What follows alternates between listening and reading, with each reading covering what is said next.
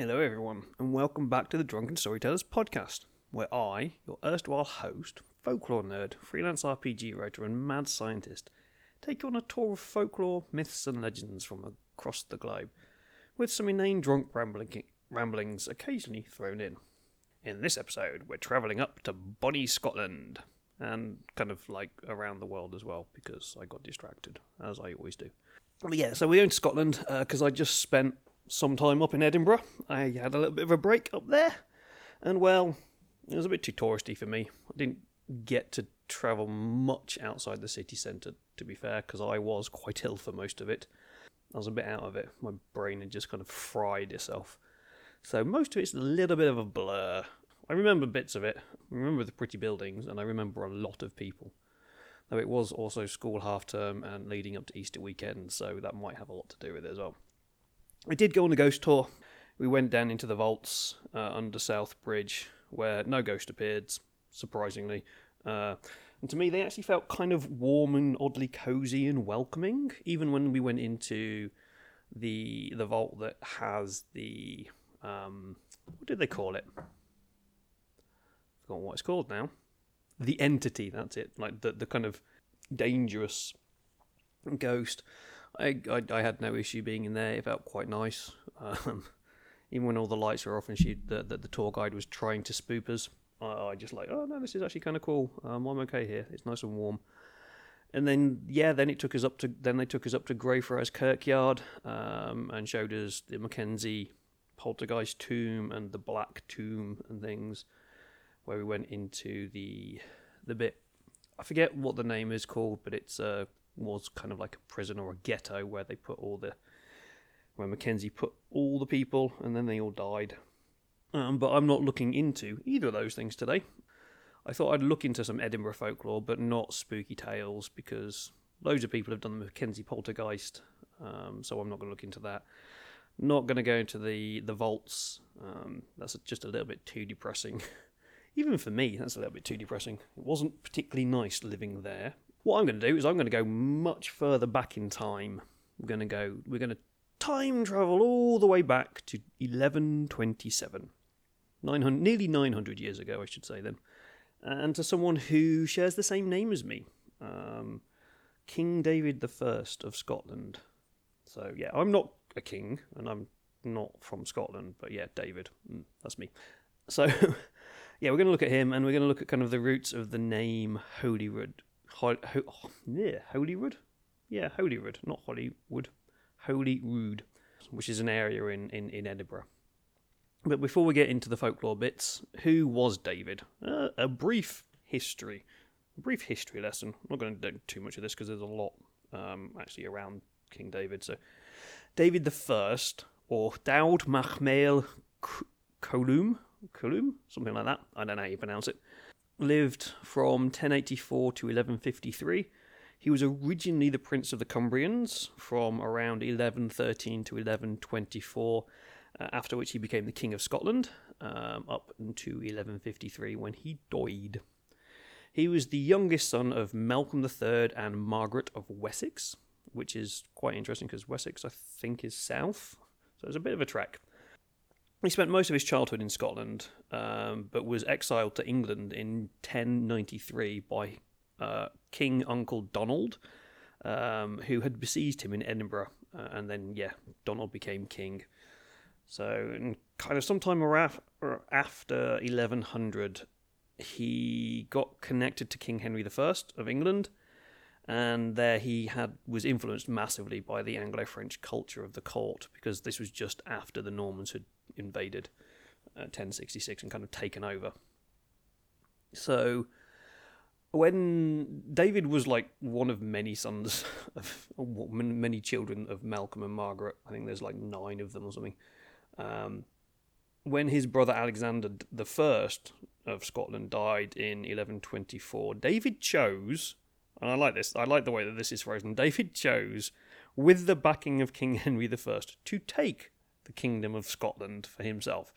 He's like, well, my brother's dead. I'll just have it. I don't care about your rules as to who's going to come next. And it's like, I'll just take it. Thank you very much. It's mine now.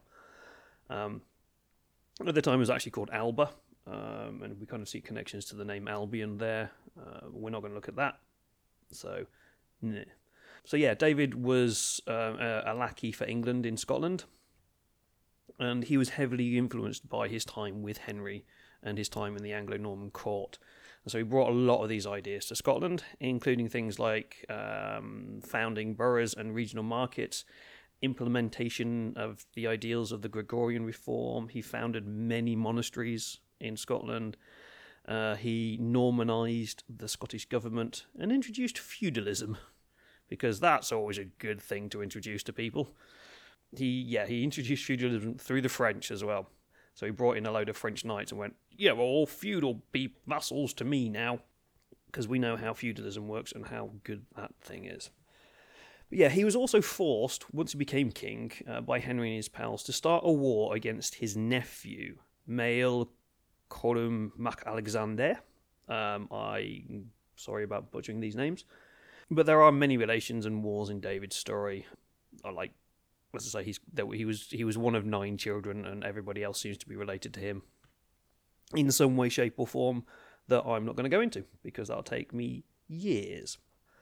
But yeah, so winning the war against his nephew took around 10 years, and the victory allowed him to do land grabs.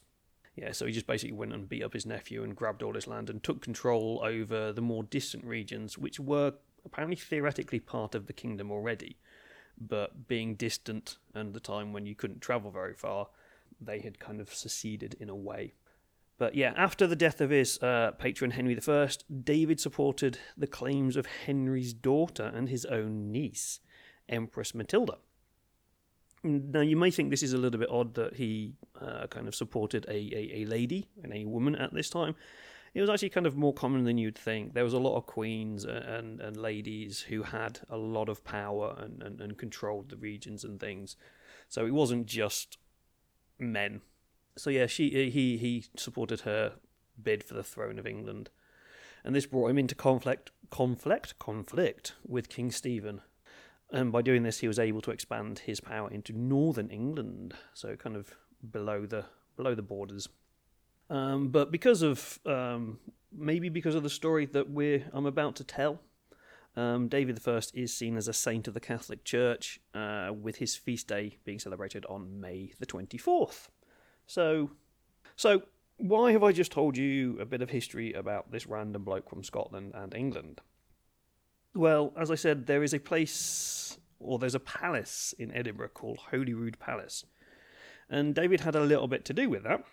Holyrood sits at the bottom of an extinct volcano. Yeah, Edinburgh is built on a volcano.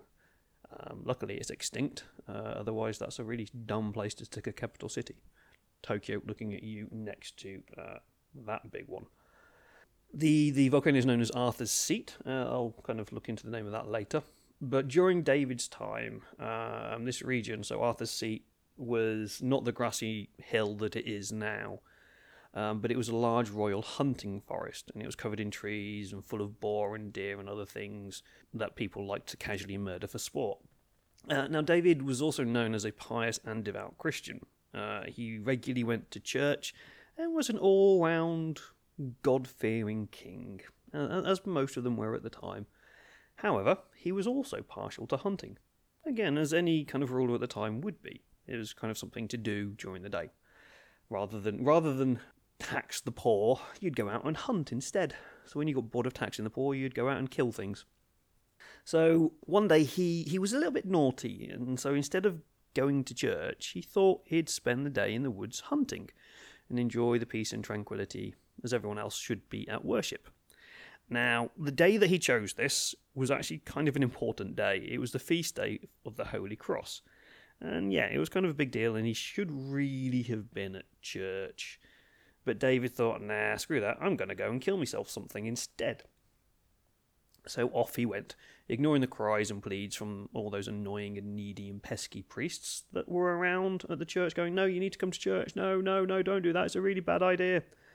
So whilst travelling through the trees with his bow and spear, he and his companions spotted a great white stag. It was majestic, it was tall, it was bright, and it had antlers to die for. So it was a magnificent beast, and a grand prize for any hunt and would look great bringing it back, saying, look, the Lord has granted us this great prize on this wonderful day.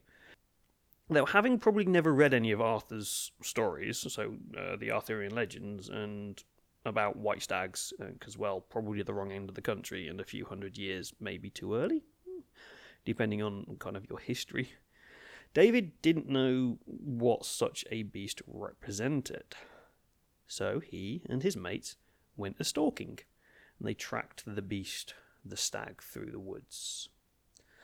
Somehow, throughout this, David was separated from his companions during the hunt, and he found himself all alone in a clearing. Just kind of like wandering around going, I'm following the stag. Boom, I'm in a clearing. Where are my mates? Where's the stag? But suddenly the stag burst out of the brush in front of David. So this startled his horse, which reared up, and it launched David backwards out of the saddle, onto his ass and onto his back. And doing this, he lost his grip on his spear and his bow. The horse then bolted and left David on the ground in a kind of heap. He was left there, and the stag was staring and towering in front of him.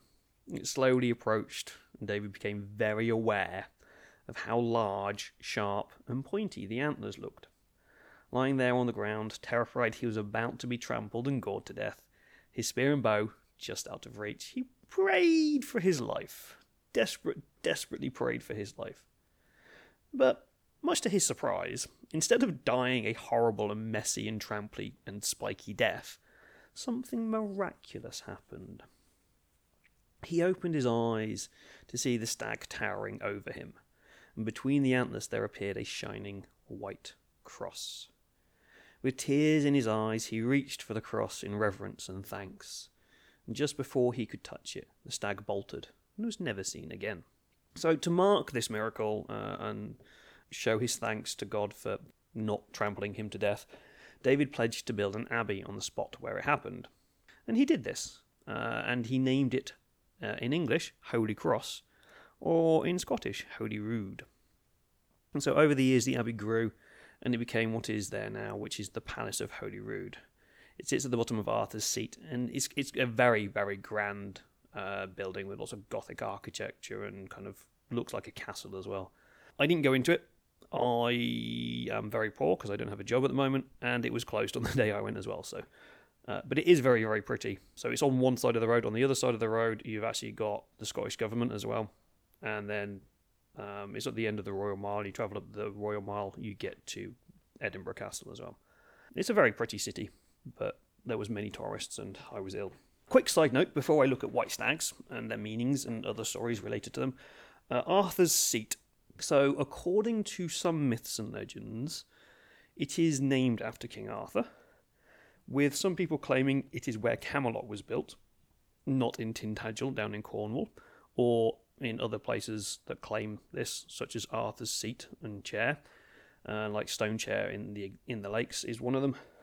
There's others around, so we don't actually know. The National Trust likes you to think that it's Tintagel, and most of the stories kind of do come from the Mabinogion, so it is kind of more likely that it is Cornwall, Devon, or Wales somewhere.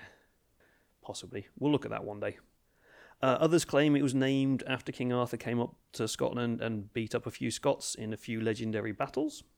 Now, these are probably likely untrue, and there is one possibility that it derives from a Gaelic term, which is Ard Nathid, roughly translating as height of arrows, or arrow's seat, and through bastardization of language, it became Arthur's Seat.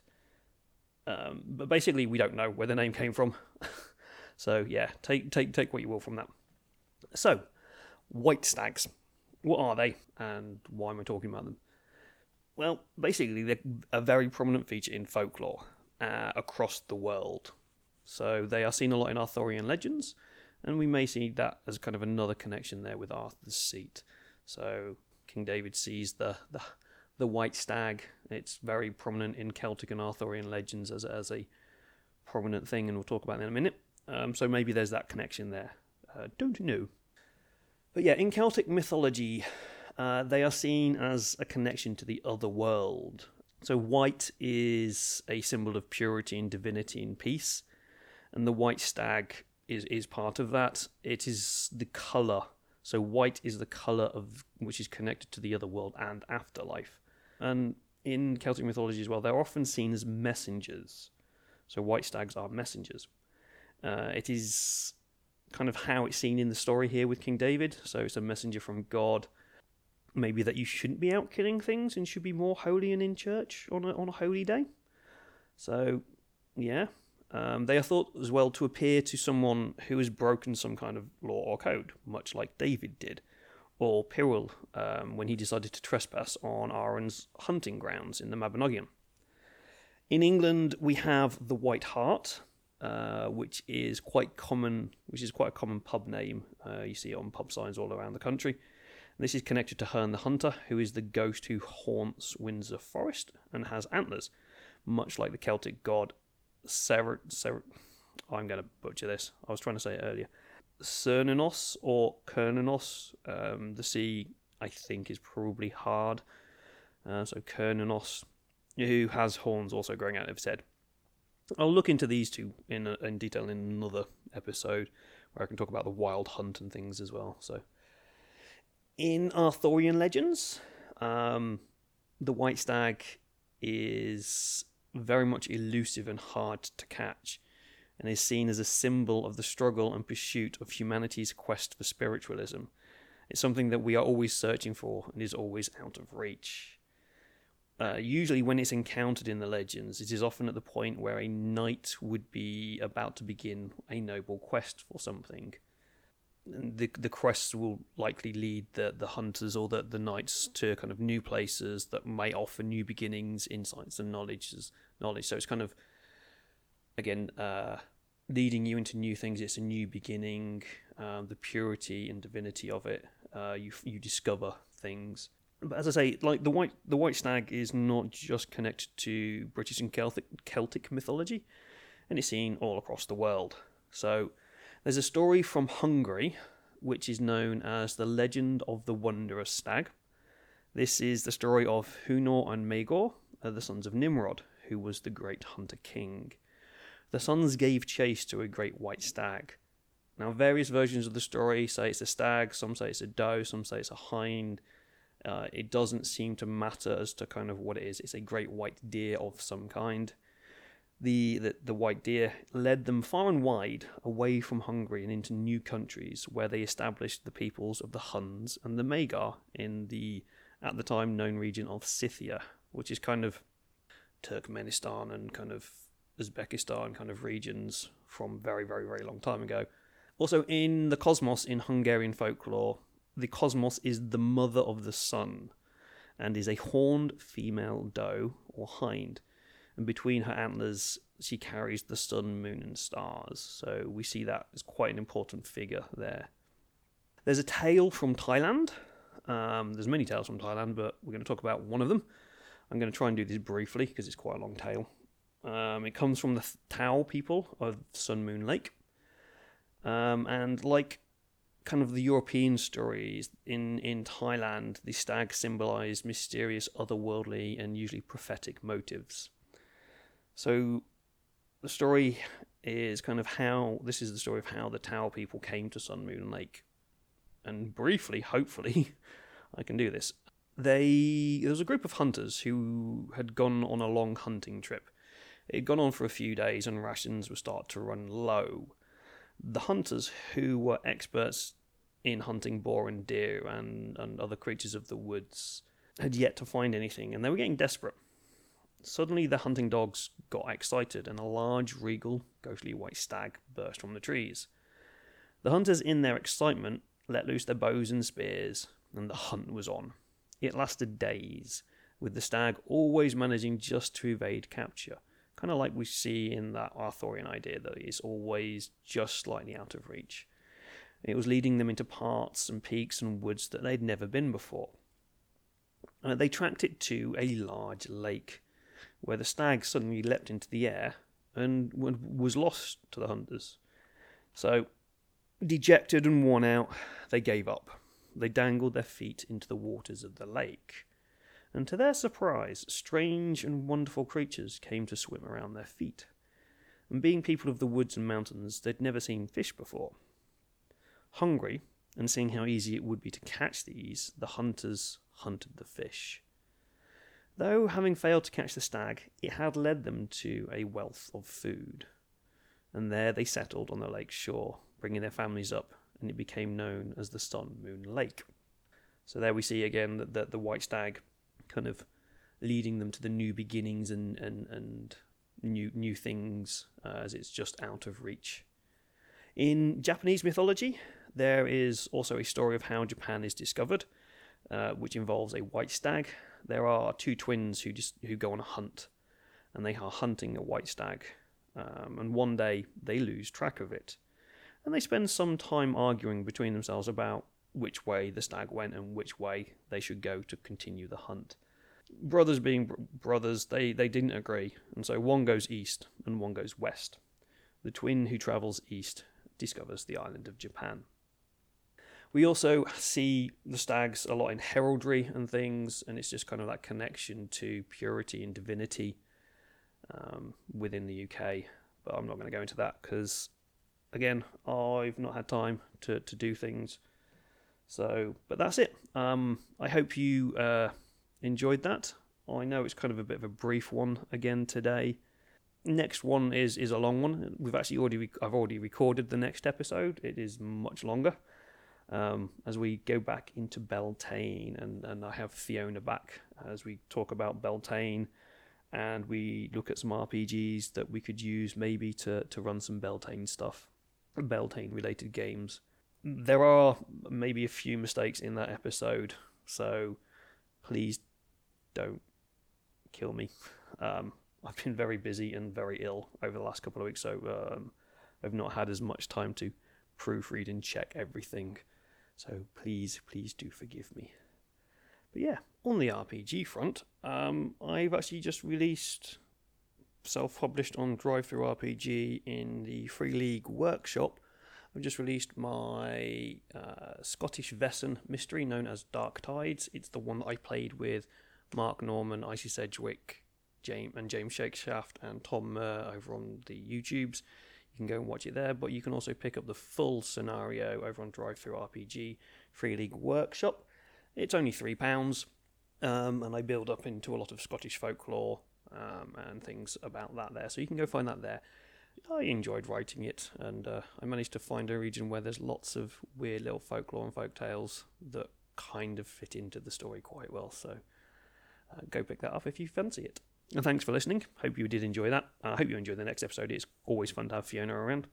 You can find me over on the Twitters at the Drunken Store 1. You can find me on Facebook as well. And you can find me on anywhere you listen to podcasts. So please do that. It'd be great if you could share it around and like and subscribe and all that malarkey. But if not, don't worry. So yeah, all that is left for me to say is goodbye, my friends.